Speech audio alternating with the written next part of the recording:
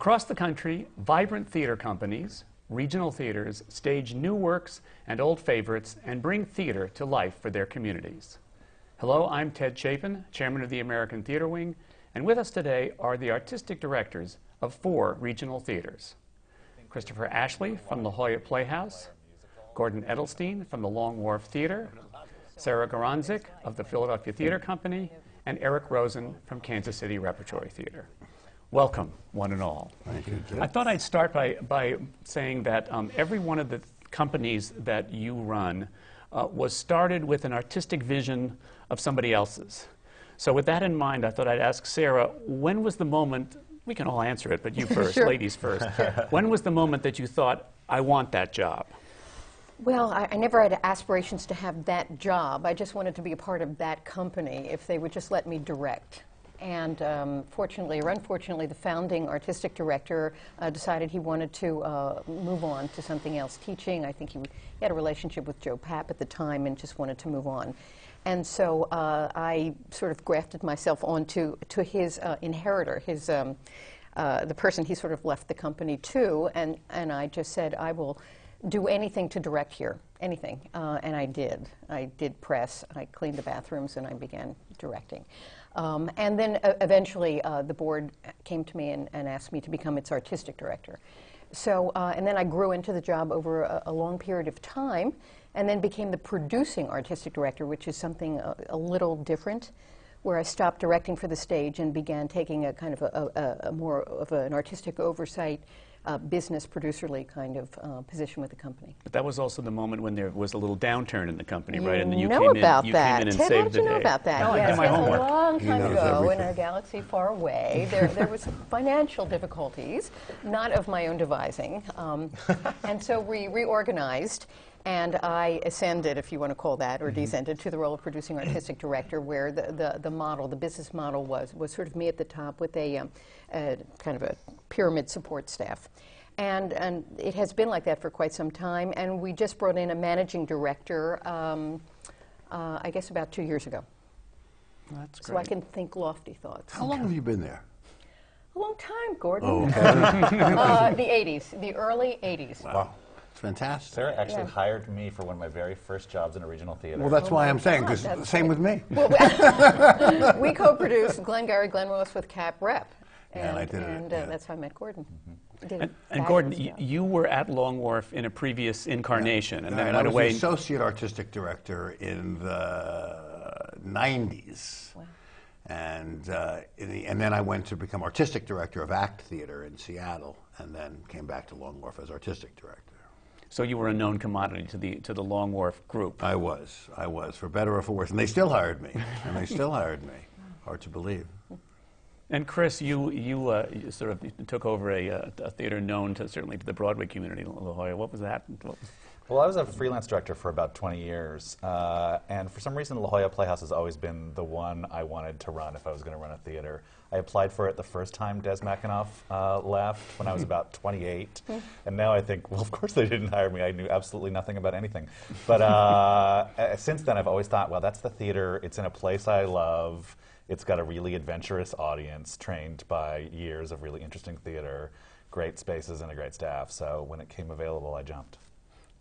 And Eric, did you have experiences at the theater before, or as a director? I directed twice at Kansas City Rep before I even took the first interview. So I knew what I was getting into, what the town was like, a little bit. You know, I'd spent about 10 weeks there of my life and hadn't really at that time imagined taking it on. It had been historically run by, how shall I say, politely, much more senior figures than myself. And, I'm only the 4th artistic director in the company's 45-year history, and had come from Chicago, where I started a theater and ran that theater for 13 years. So I was on the transition edge of leaving a smaller theater, looking for a larger place to try and see what it would be like to run an institution of one of these scope or size. So it was unknown to me that I would end up there, but it's been a pretty happy marriage for the past 18 months. And so I assume you all inherited an artistic vision of the institution. And then did you, there's a skeptical look, I like that, did you then want to shape it differently, or did you sort of, was it a gradual process? How did that work? I was brought in with a mandate for change, and brought a vision with me. And in fact, in the negotiations, the idea for a city like Kansas City, which is dead square in the middle of the country, a city of 2 million, we have everything that you have in a mid-sized American city. We have an opera and a ballet and a very great museum and the theater. And there was a desire to make the theater better and more relevant and reach a national audience in a way that it hadn't. And so that was really exciting to me because it had never been done. It wasn't something, I wasn't standing on the shoulders of giants as we were talking about earlier. I was coming in with a plan and an idea for a city that had never seen that kind of thing before. So that's why I went, really. Yeah, for me it was, it's a great ballast, a great joy, and great support to stand on the shoulder of giants. Long Wharf was founded by John Jory in the middle 60s. John stayed for, I think, 18 months. And Arvin Brown took it over and was artistic director, and in a way was the spiritual founder of that organization. Arvin was there for, a couple of 2.5 decades. And then Doug Hughes ran it for 4 or 5 years, and then I've taken over. So even though we're all 4 of us very different human beings, I think we all share very similar values. And it's not hard to find the North Star. It's not hard to find true North. Long Wharf, it's adapted to the times, I hope. Certainly I'm trying to. But the kind of work that Long Wharf has been committed to is really more or less the same over. There are some variations. I love American musicals, so we've been doing American musicals in my tenure, and there are certain kinds of new plays that I'm attracted to that Arvin or Doug might not have been attracted to. But more or less, if you look at the history of the theater, there is it's a very noble, very proud tradition, and something really very very similar about all of us. So that's a support system for me. I'd read somewhere that a rule of thumb of regional theaters is that you can do the musicals or the crowd pleasers in order to give you the right to do the experimental shows. I also read somebody said that that's hogwash, but it is hogwash. It is hogwash. I mean, I don't want to keep talking, No. but I find that to be hogwash. I mean, Long Wharf is really based, it's steeped in language-driven plays and actor-driven plays. The American musical theater tradition is one of our great contributions to world theater from the history of world theater. I joke sometimes, and I think it's true, that Shakespeare would have been very happy to have written the book To Guys and Dolls. There are some plays of Shakespeare's that aren't as good as the book To Guys and Dolls. And so I offer that stuff with great pride. They're expensive to do, very, and whilst they do sell a lot of tickets, they still don't make up for the amount of money that it costs to do them. We still need the support of individuals and foundations and the like. So it pleases some part of the audience, and actually there's some part of the audience that would much rather see Long Day's Journey into Night than Carousel. And a substantial part of my audience, that's the case for. I feel the same. I feel like part of the goal is to keep the most diverse audience possible with the widest ranging taste. And in order to do that, you have to give them a really broad palette of different things. And that can be a huge musical, and that can be a simple play with a chair and an actor, speaking some great words. And unless you commit to the whole range of what theater can be, you haven't created an interesting theater. Right. I mean, I think that is the trick, finding a diverse array of what you can offer them within a singular vision, so that people experiencing the first play will not think by the fourth play, why are these two things sitting within a season you've strayed in. But, and the more I think about it, the more, we continue producing in theater. I wonder, is there a unified audience who can all like all of that? And what are our reasonable expectations? Because people who come see Grey Gardens are just not going to like, the Edward Albee play we just did, At Home at the Zoo. I mean, but that's not necessarily true. That's not necessarily true. I mean, not always, but... I find, I think our job, I don't know if we would all agree with this, that our job is the exercise of our taste. That is, we're hired by our Board of Trustees to, of course, to program sensibly with economic responsibility, but to you know, when I stray, when I make mistakes, it's when I produce something that I don't love. That I have to love everything that I produce, and if I love it, I can assume that others Everyone would. will. Yeah. Not everyone will, but We are the audience. We are that taste. yeah, exactly. So arbiter. I would add into that to communicate effectively, to communicate the mission of the theater to your audience, to the press, to the artists, and to make sure the audience knows what they're going to come see. Because I do think Absolutely. that if an audience can love Beckett and can love Guys and Dolls, as Right. long as they know they're choosing to come see Beckett and they're not tricked into seeing it. So there's transparency going in, that they know what they're. So an educated audience is a happy audience. I think that's But right. there's also a question of goodness, and event. I mean, we Marcel Proust said, if you can say it well, you can say anything. And so far, in my experience in this big theater, in what's supposed to be a conservative town, the first play we did was a hip hop musical called Clay, which features a stepmother performing oral sex on a boy, which is represented by a microphone in a very explicit way, and murder and rap music. And we got letters from 70-year-olds saying it was the best thing they had ever seen, and then ended, and then we did a very beautiful but kind of avant-garde production of The Glass Menagerie, directed by David Cromer, that should have been upsetting but was so beautiful that the purists were excited about it and young audiences were excited about it. And it teaches me that the sense of innovation, at least in a place like Kansas City, because it's not a saturated market, that the delight can come from all sorts of different sources. And I think what's great about running a theater where we're not competing with 30 other theaters in the region is we can set the agenda of what I might think is delightful, but create a sense of event around the making of it, and then of course then puts a lot of pressure to say that I'm always going to be right, that the plays we do are always great, and that's obviously not going to always be true. But yeah, I think that maybe what we all share is sort of a missionary zeal for the work we do. We love it, and I completely agree that our job is in part to communicate accurately with our audience what they're in for, as best as you can. But sometimes it's, at least for me, and I wonder if you guys agree, the joy is in taking a work that you love and that somebody might not at first love. A Beckett play is a perfect example. This is a play that artistic directors and dramaturgs love, and a writer that audiences sometimes have a hard time with.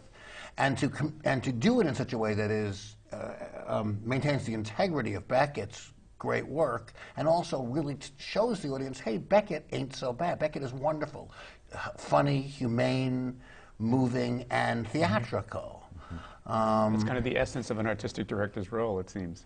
I want to go back to something Eric said about competition. I mean, obviously in Kansas City, you said that you're pretty much, I mean, there are there's opera, there are plenty of, and there are 10 producing theaters in the region. But some of the rest of you operate theaters in cities that have touring companies, they have other regional, how does it work within your own community, your theatrical community in the cities and in competition? Do you try to parse something out? Well, I sort of envy your position because I'm in Philadelphia, and fortunately there's a proliferation of theaters at all levels, although there is an absence, I think, of one major $10, $15 million a year budgeted plus thinking theater. There is not that Lord A theater in Philadelphia, but there's been a proliferation of medium-sized Lord D and C theaters. And that's sort of interesting. And then there's been a kind of like the young companies coming up that have found that we've all managed to find our niches, but occasionally we collide. And Philadelphia is still a fairly small population as urban cities go. Yeah. And so sometimes it feels like a fishbowl where the water is getting increasingly lower, and yet our ambitions are getting larger, Yeah. and our need to grow. We just opened a new theater 2 years ago. So what do you do about that? So occasionally we come into conflict with our valued colleagues about a play or a musical. And, every other year it seems to happen. And so I wonder what it's like when you kind of can choose. Do whatever And you you're want. not near New York either. And so it's sort of virgin territory. You can really do what you want without threat by you're co-opting that market. Yeah, I mean, I think there's always, in any community that has a theater tradition, there's going to be a sense of collaboration and competition, there are some really wonderful theaters in Kansas City. People are real pioneers who've been. The producing artistic director of a theater called the Unicorn Theater has been at it for 30 years, carving out an innovative space for alternative theater in a place like Kansas City. And then I come in as the new guy. We open this new theater, and suddenly we're doing work that the Unicorn feels is their territory, and we have to negotiate that. And that's it's complicated to figure out. We had a lot of practice at it in Chicago, being reared, spending 15 years there. This sense of how we could all fit together, how 250 theaters could operate in that mid-sized, big-ish, small city, we got really practiced at working between how Steppenwolf might reach out to an About Face, and how About Face might reach out to a museum of contemporary art, and how the Goodman might get involved, and how another small theater might benefit. Chicago seems idyllic to me. It's like you've all worked it out perfectly. There are idyllic things about it, except for the thing we can't tell you with Chicago people is no one comes.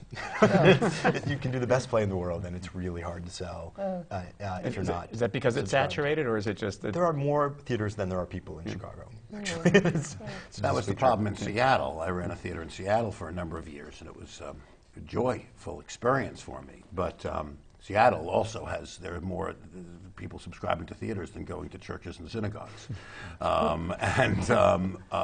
There were 3 major theaters in Seattle: Seattle Rep, Inman, and Act Theater, plus a symphony hall, an opera hall, a dance company, a baseball team, a football team, a basketball team, and 3 jazz clubs. And it's a city of only 800,000. Yeah. And what, about 3 million metropolitan? Yeah, 2.5. So it was having so many great colleagues was fun. Having to compete with those colleagues for properties, I found less pleasant. Yeah. And if there was ever any tension amongst the artistic directors in the town, who were all basically friends, it was over that, and some bruised feelings emerged. And that seemed unfortunate, and I didn't know how to solve. We tried to solve that problem. In New Haven, where I run Long Wharf now, it's a different. I don't really compete for the rights. James Bundy, who runs Yale Rep, is a great buddy of mine, and we always talk privately before our own trustees know what we're thinking of. We call each other and say, "Well, I'm thinking of this, I'm thinking of that," because there's very little. Occasionally, there's overlap, but it's. There's New Haven's a city of 85,000, and Greater New Haven is 250,000, so it's really tough. And then there's Hartford Stage, 45 minutes to the north, and now Westport Playhouse is programming year-round, and it's 30 minutes to the south. Yale Rep, Goodspeed, and the Schubert Booking House. So there's a lot of competition for people's time. It's not so much the money, although we compete sometimes for donors, but it's really people's time. San Diego's kind of a perfect setup right now. It's got about a population base of about 1 million, and a lot of theater energy in 2 major theaters. It's the Playhouse and the Old Globe. And they're right in the center of the main park in San Diego. Their taste is like, they really hold down the center of the taste spectrum in a great way, which frees us up to be counterculture, actually. And I love that tension. Like that there's sort of healthy competition, and someone else will always do the real center of it. So we get to sort of play. It's a relief. It's a relief to know that we get to play all the edges. How far are you from San Diego? 15 miles. Never been there. I gotta go see La Jolla at some point. We have to invite you out. It's beautiful. One of the things that obviously is a thread through all of this conversation is your passion about new work. And again, read an interesting thing about whether regional theaters are incubators for new works on their own, and where they are incubators with their fellow regional theaters, and when they might be incubators for this town. So I wanted to sort of... We've got all 3 this season. The answer is yes. Yeah. Yes to everything. All of the above. All of the above. So dive in. And we're all connected. I mean, Gordon commissioned this play, Palomino, that David Kale starts previews tonight, that we're doing the premiere of, and we're co-developing a show that was commissioned by the Taper, that is commercial producers, to do our first out-of-town tryout, which you guys do frequently. I had to call Chris and get advice on what to do. So we're all kind of connected in that way, which is a really amazing thing about the field, that we do all sort of know each other and can get to each other and share especially across the regions. I think especially this economic environment has made theaters cooperate, collaborate, co-commission, co-produce more than ever. Last season we premiered, we did the world premiere of a Terrence McNally play called Unusual Acts of Devotion. And then La Jolla Playhouse did it, how many months later? 9 months later? Something like that. Just good gestation period, and kind of overhauled it. But using your set, Using our several set. members of your cast. A member, one member. Was it? Your Was it cast? I think so. I think it was Richard Thomas. That was it. Maybe it's only one, yeah. Yeah, and then you cleaned house. Reconceived. Reconceived. No. The Learned changes from were the- so Learned from great. the first step and made the second The step even changes richer. they're all right-minded changes. Absolutely perfect. Absolutely perfect. Changes that you wanted when it was done, or I mean, it was kind of collaborated. It was- we yeah, actually very- talked about. a lot. I called Sarah up and said, "How'd it go? You know, does it need another step? You know, Right. if so, what are the issues?" And agreed about a lot of what she had to say. And Terrence McNally had a lot of rewrites he wanted to do. So I think it's the changes that are going to happen end up being a kind of collective Yeah. decision. Part of the provenance of the play that just accumulates and is carried forward. One of the things I love about trying to commit an audience to being interested in new work is trying to get them excited about success and failure and actually excited, adventurous enough Yeah, that they right. can come to the theater and say, wow, that didn't work, but it's so interesting. Right. It's what an ambitious failure, and those can be exciting for an audience too. Hopefully they're rarer than the triumphs, but that both are okay, and that it's a huge research job to do new work, and it's not always pre-approved, and sometimes you're going to go down the wrong road. There was a great model that happened around Next to Normal that we all know about, where it was running at second stage one season, and then the producer sort of put it back in the shop, and it went down to Arena, and they did amazing new work, and then it was brought back to Broadway, where it sort of achieved its greatest success, and I think that happens more and more. We saw humor abuse at Manhattan Theater Club last season with Lorenzo Pizzoni, and we brought Lorenzo and Erica, his co-creator, down to Philadelphia, and they totally opened it up for a proscenium stage, and we're working with a commercial producer, not to be named at the moment, who I think might then sort of take it back and then take it to that more commercial future. Mm-hmm. So it was, that would be like 3 producers and 2 theaters giving it momentum. And I think you see any and all configurations these days. But then that is really great for artists. I think that's, as we talk about the economics of why we do these things, the chance to get a production from a city to a city to a city to a city, it takes 4 times. It just does to know what the thing is that you're making. And we as producers have to be sensitive to where we are in the process. Right, in the development Are you- spectrum. Yeah, and are you the Right, first yeah. step or are you the last step? And sometimes there's a lot of value in being the first step, and sometimes there's a lot of value in being the final moment when it finally achieves what it wants to. Right. How do we train our audiences to feel great about being the first people to see something that's going to get a lot better 4 productions from now? And conversely, how do we market? This is not the world premiere, the 4th production of. The co-production. I mean, the dirty lie about co-production is it's great to have the world premiere, but the receiving theater gets the better show, right? Isn't that always the case?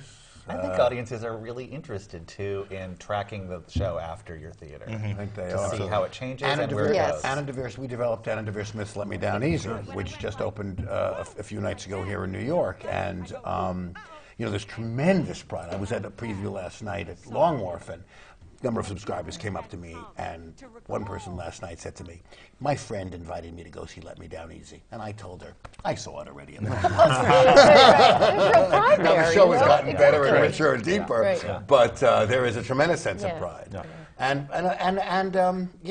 pride in all our parts, and Anna has been very, very generous about that too. So, but as directors, all of you, do you find sometimes you can be conflicted about a project that comes to you that you'd like to direct that already has a director attached to it, therefore you have to be more of a producer, or do they seem to play out easily? I don't know how you guys. I actually love other directors.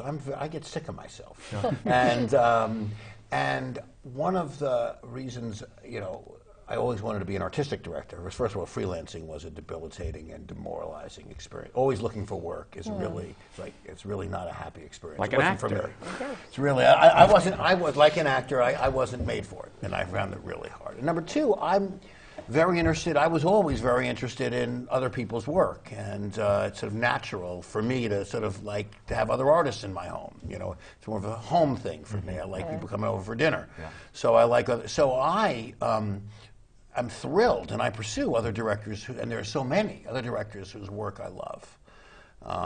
And so that, it's, for me, I can't think of an instance in all my years of it ever being a sticky wicket.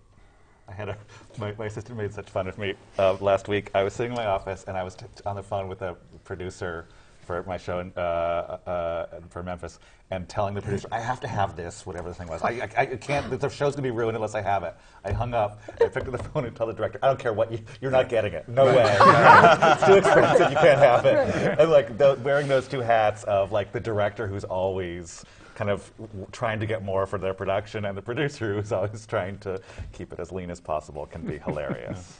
Well, I don't direct for the stage anymore. I haven't done that in many years. So I'm a producer, and I'm the humble servant of any director that comes. So I have no ego about that, and we just want the most interesting director for the project.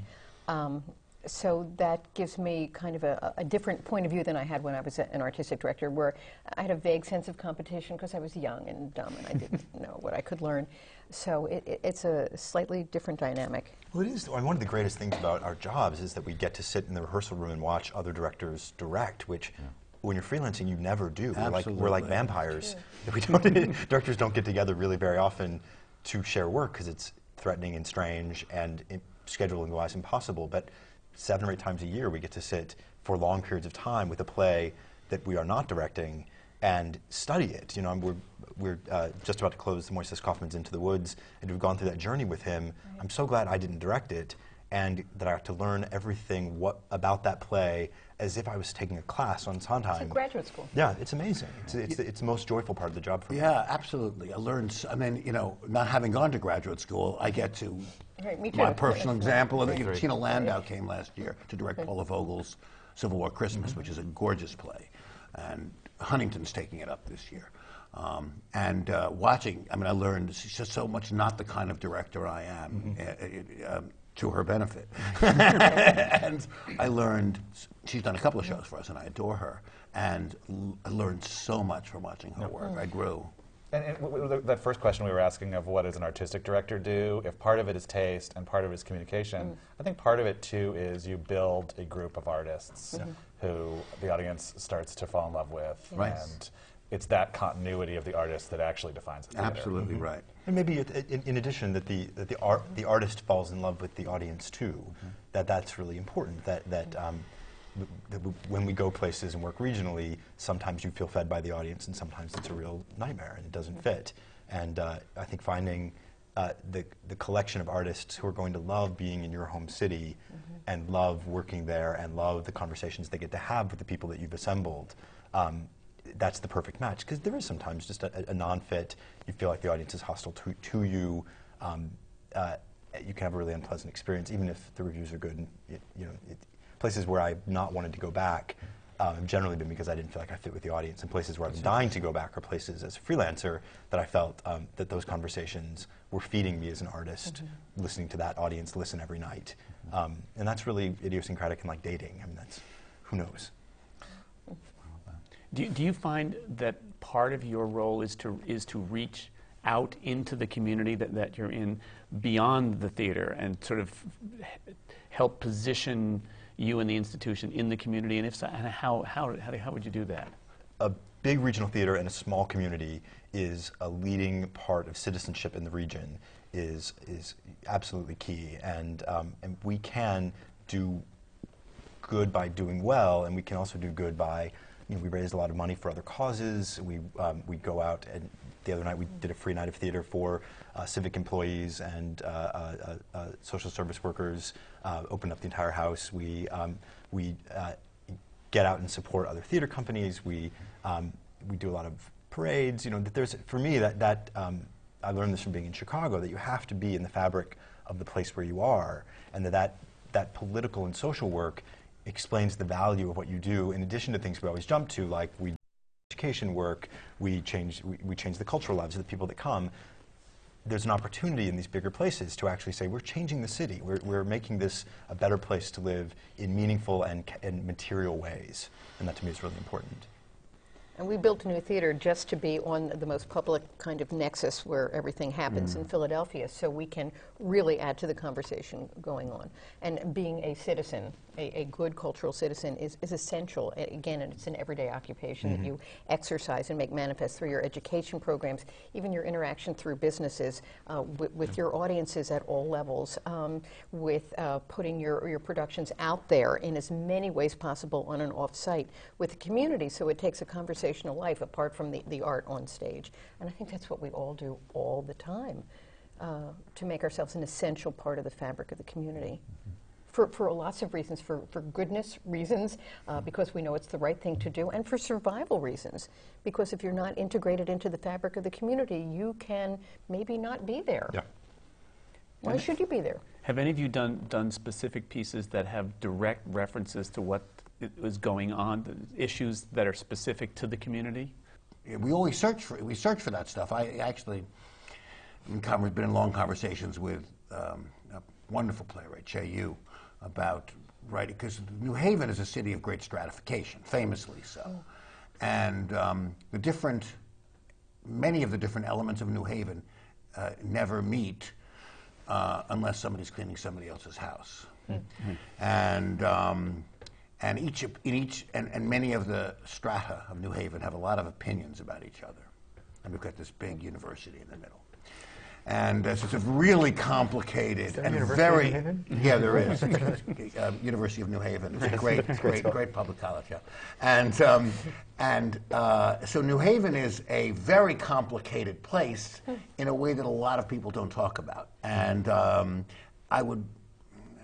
in search of a play to really deal with that. And so far, I haven't been able to make that. I used to do that, quite a lot of that work in Chicago at my old theater, About Face Theater, does a program with LGBT kids where self-created performances that take on a very large regional life across the Midwest, kids doing performance work around LGBT safety issues and then performed on site at our theater. And I'm trying to take those values and learn how to take the value of what we did at About Face and turn that into what a big regional theater can do.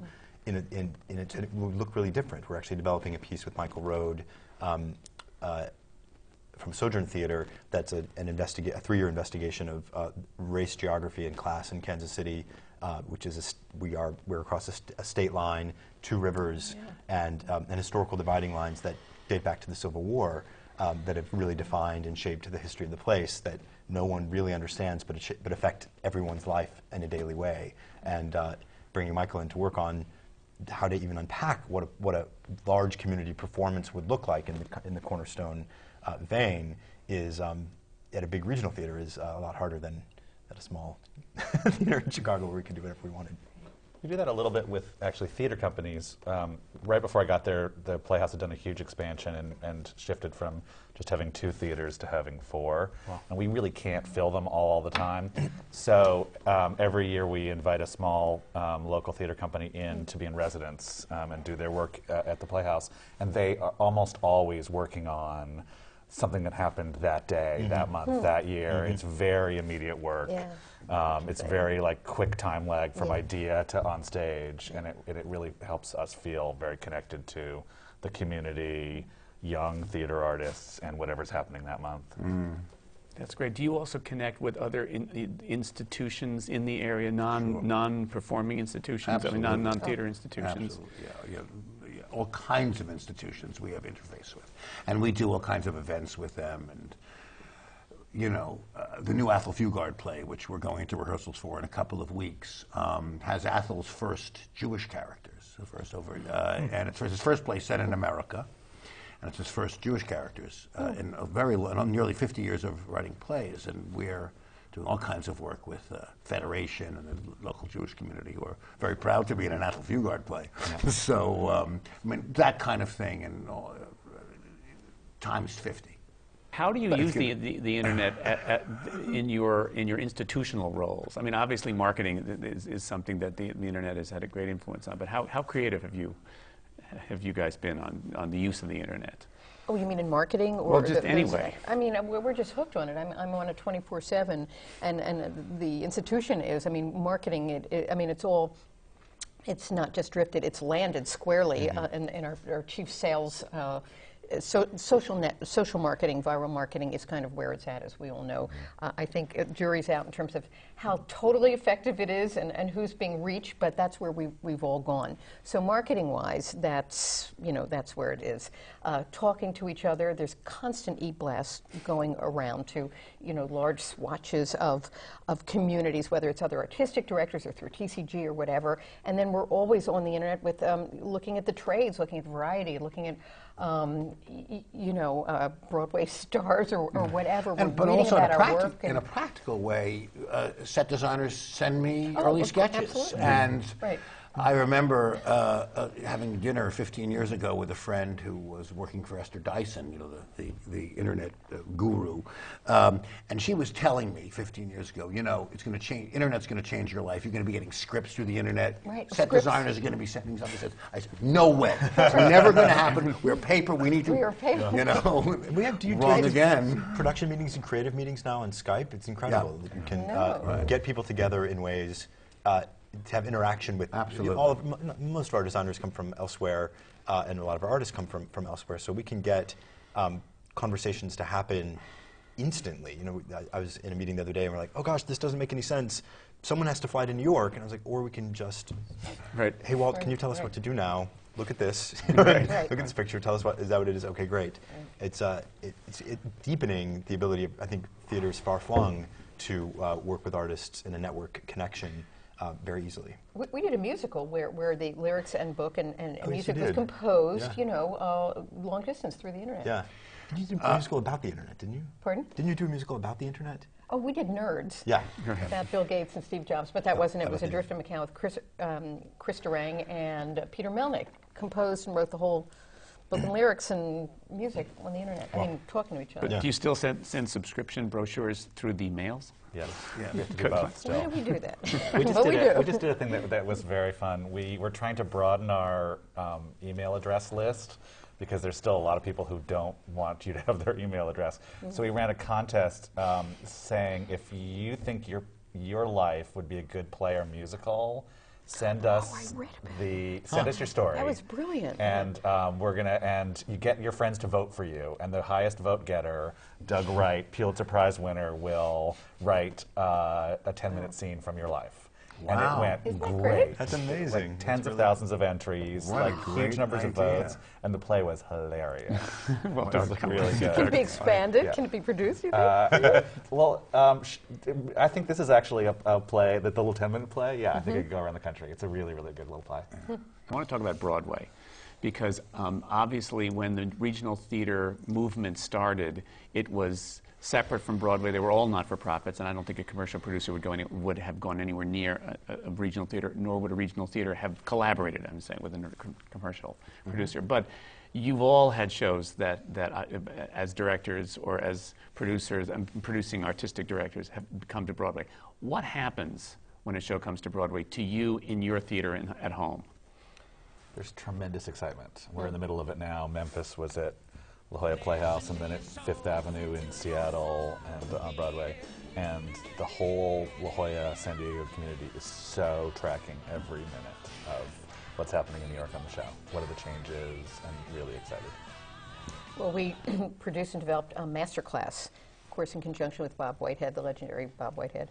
And that, I wonder if we'll ever have anything bigger than that. I can't crawl out from under the shadow of masterclass. It was so huge for us, and it still continues to reverberate. It went from our theater, then I think, Mark Caper picked it up, and then it went to the Kennedy Center, and then Broadway, and then it won a Tony, several Tonys, and then it toured the world, and then it had this huge regional life. So we continue to benefit from that. And it came to you because you had a relationship with Terrence With McNally. Terrence McNally. We had done a production of Lips Together, Teeth Apart, that Chris directed, that Terrence liked so much.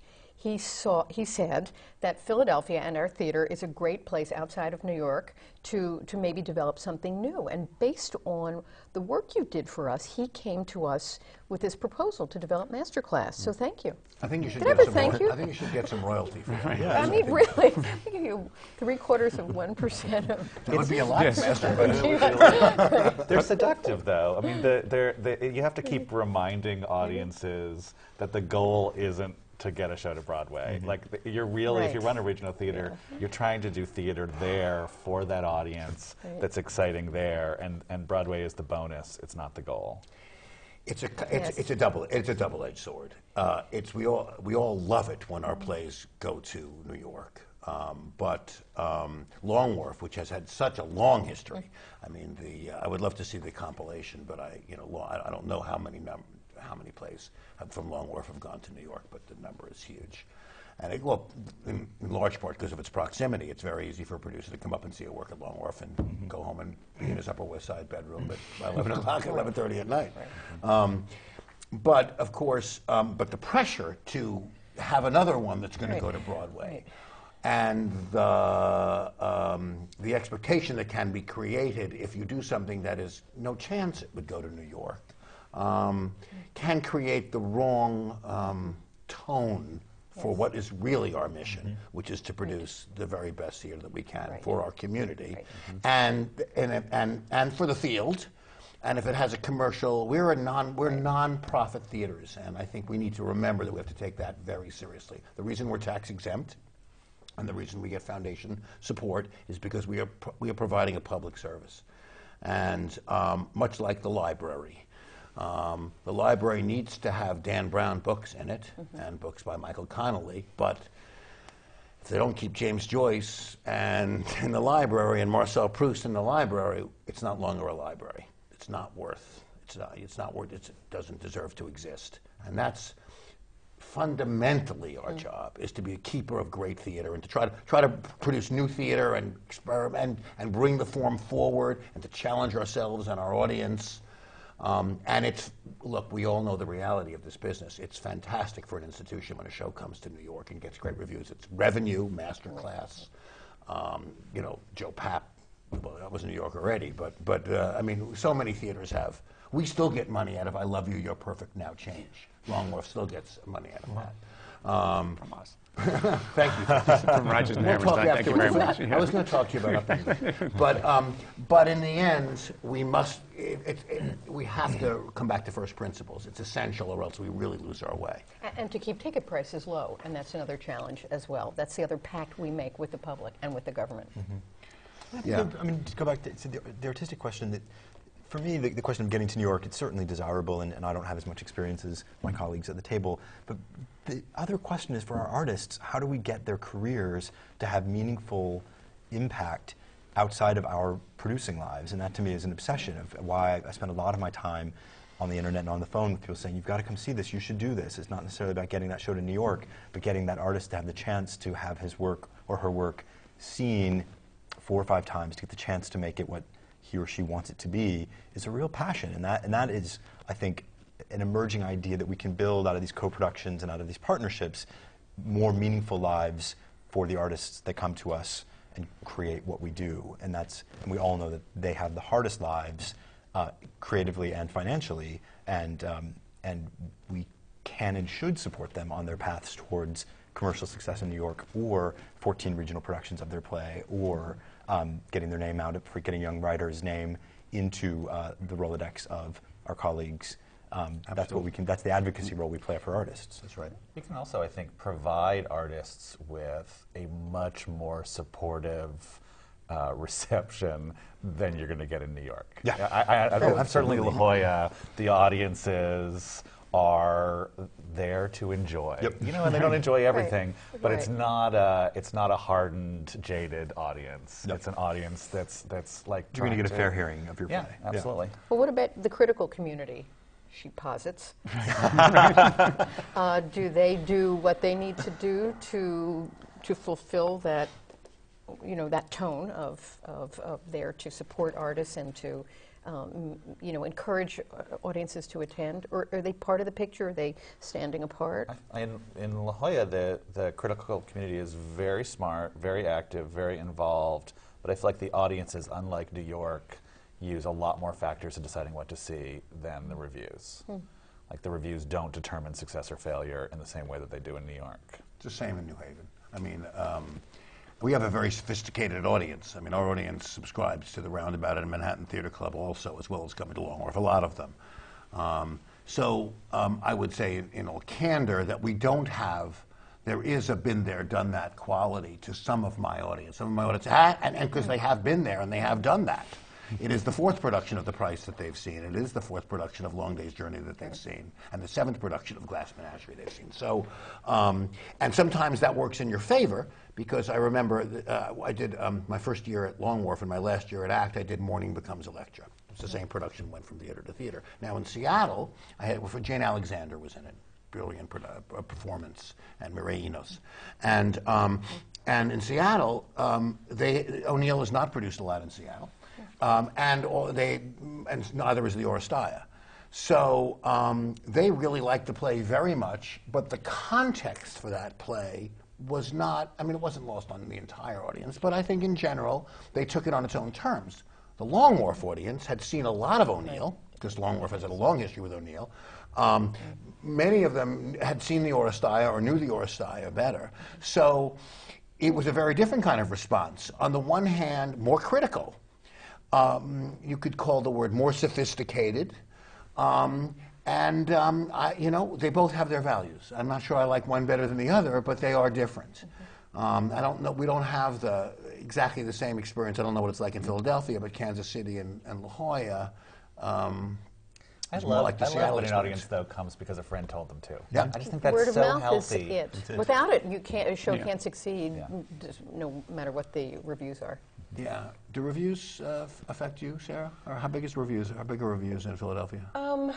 Well, I mean, the good thing is that there are more media outlets where you can, search for those other opinions. There's blogs and internet things, and you can access them very, very easily. And I mean, you can get Talkin' Broadway or Theater Mania or Curtain Up and all of that, and that's a counterbalance to the Philadelphia Inquirer, which unfortunately is the only daily in our city. We are a one newspaper town, and it's currently. You say that like that's a remarkable thing. Well, almost every city but New one. York, not anymore. Well, I mean, isn't it? Well, I mean, there's the Trib, for example, Yeah. in Chicago. There's the Tribune, and then And the there's Sun-Times. the Sun-Times. Okay, we just have the Inquirer. Even in Washington, you have the Post and you have the Times. Right. In New Haven, people read the New York Times. And we get reviewed by the Kansas City people read the New York Times. Right. So, and the local press, I mean, there's some really smart people writing in the local press, and and it has some impact, but not an overall significant one, I don't think. Do you find that your audiences, you think your audiences read the chat rooms? Because, I mean, I find that Mine don't. I don't. Okay. Just the hardcore theater mavens That's who. yeah, and that's two handfuls. Everybody who works on the show, the first preview in this town, bam, right on. Right, I can right. see what I everybody's mean, that saying. is a different, that has really changed theater in New York, hasn't it? But also the whole notion of who is a critic. I mean, Right. because once upon a time when there were a lot more than one newspaper per town, that's where they all were. And then is it television and not so much anymore, radio, It's tricky. The conversation has really changed since when I first got to New York 20 years ago. I feel like people were talking about how do we wean ourselves from dependence on newspapers? And now I feel like the conversation is, as newspaper business is kind of crumbling, what are we going to do once newspapers are gone? Right, exactly. What form will they take in the future? It's interesting. I think because we are artists, we take criticism very seriously and have been, helped and hurt by the pen of various journalists. I don't think people in the regular world think about it in the same way. I think the best thing we can do is create media stunts. We had in Kansas City, unfortunately, our actors got the flu really badly right after Into the Woods opened, and we had to cancel the performance. And it made all three networks as a swine flu scare. And the next day we tripled our box office, which was the day before the review came out. It got so much exposure. These hilarious, like swine flu scare, at the theater, and then they'd show clips from the show, and people would, and it really launched that play in a very successful way. I don't think that we as theater producers are yet very smart about how to get the apparatus that people use, which is the television, to pay attention to what we do, and that's. Well, that's the medium of our time Yeah. that we've never been in sync with because we simply can't afford it.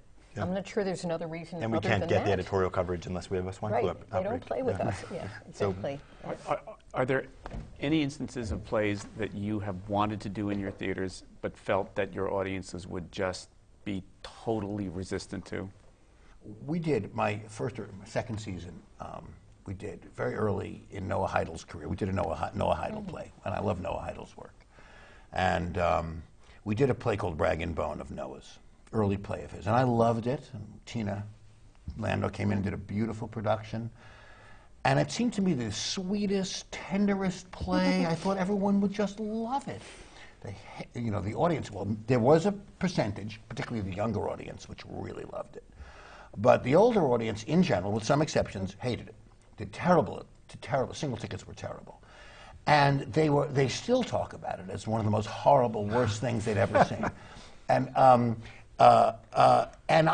it baffled me. I mean, I understand now in retrospect why everybody hated it so much, but it really took me by surprise. I find audiences have problems when they tonally don't get what something is supposed to be or it's nonlinear. They don't have much patience. If they can't figure out the form and the rules within like 10 or 15 minutes, you have lost them completely and there's nothing but ire.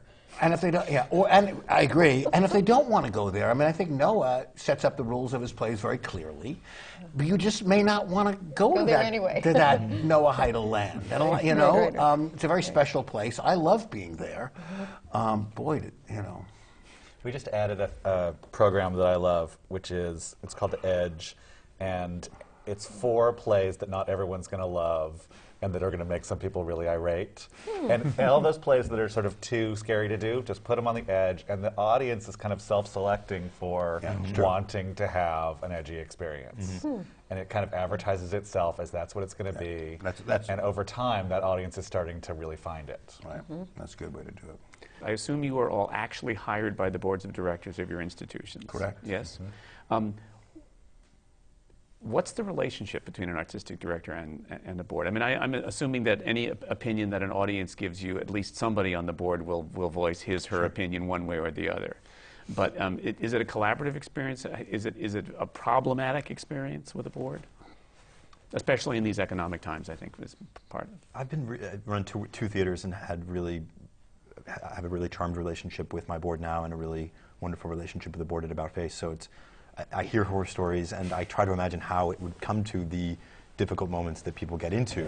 But so far, it's to me that if we take seriously the idea of community ownership and have our boards set up to tell us what the community, how successful we're being at engaging not just constituents who have money, but they have the people who are going to be involved in a civic board in a mid-sized regional theater are doing so out of some sense of civic engagement, wanting the city to be better, and can give me a lot of information about what plays and what doesn't, not just artistically, but what style-wise. I get a lot of coaching from the chairman of my board about who and how I should be presenting, and that's a really dynamic and very fruitful relationship.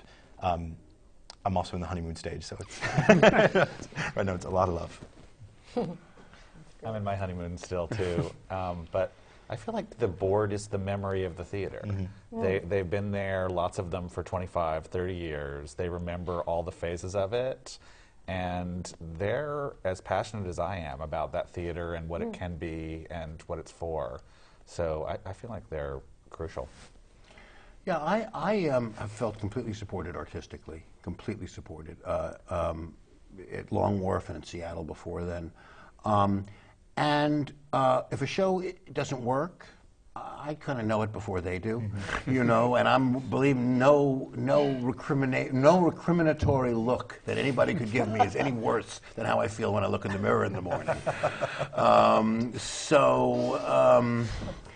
I feel, like what you were just saying, Chris. In a way, they're sort of they're representative of they're the Greek chorus. Some of them are young, but they're the village elders, as it were, and they reflect parts of the community that that I'm not. I'm the artist in the community. They're bankers and lawyers and doctors, and psychotherapists in the community, you know, and they hear and experience the community in a way that I don't. And I find that very, very useful. And new generations of artistic directors are a little bit more used to working with boards of trustees as a collaborator than perhaps other generations were. Yeah, I think we understand the gig. Yeah. It's a more Really clearly. holistic view than maybe the artistic directors of the 70s, which was about just the work, it seems, and it being in the room. And I think now we are all holistic leaders of our institutions, and we care passionately about the education programs and our place in the community and other holistic preoccupations that maybe was not true about artistic directors 30 years ago. Yeah. And I think that is a perfect moment for us to conclude this conversation. I am very happy that we've done this. I think that the regional theater movement is in very fine hands, at least 4 sets of extremely fine hands, and I thank you all for being here today and having this conversation. Thanks for joining us. These programs are brought to you from the Graduate Center of the City University of New York in partnership with our friends at CUNY TV.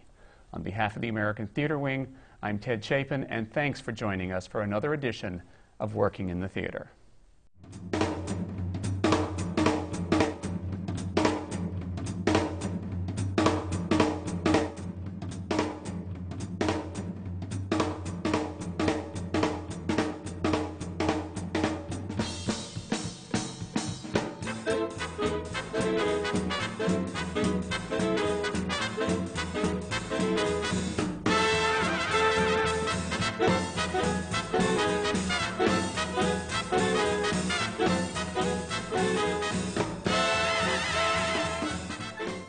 I'm Ted Chapin, chairman of the American Theater Wing.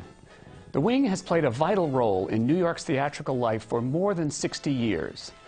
Best known for creating the Tony Awards, we stand for excellence, but we also support education in the theater, and our work reaches beyond Broadway in New York. The Working in the Theater television programs, which are supported by the Annenberg Foundation and the Dorothy Strelsin Foundation, are unequaled forums for discussions with today's most creative artists. Downstage Center's in-depth radio interviews were created in conjunction with XM Satellite Radio and can be heard on our website. Our annual theater company grants support New York not-for-profits, and since they began, have distributed nearly $3 million. We are also pleased to be the home of the Jonathan Larson Grants, which support emerging composers and lyricists. For people who are starting their careers, we have a 2-week boot camp for aspiring actors from colleges across the country called Springboard NYC. And our theater intern group provides a forum for young people who are starting their careers to build a professional network. All of the American Theater Wing's educational and media programs are available for free on demand from our website, americantheaterwing.org. Thanks for your interest in the Wing, and thanks for watching.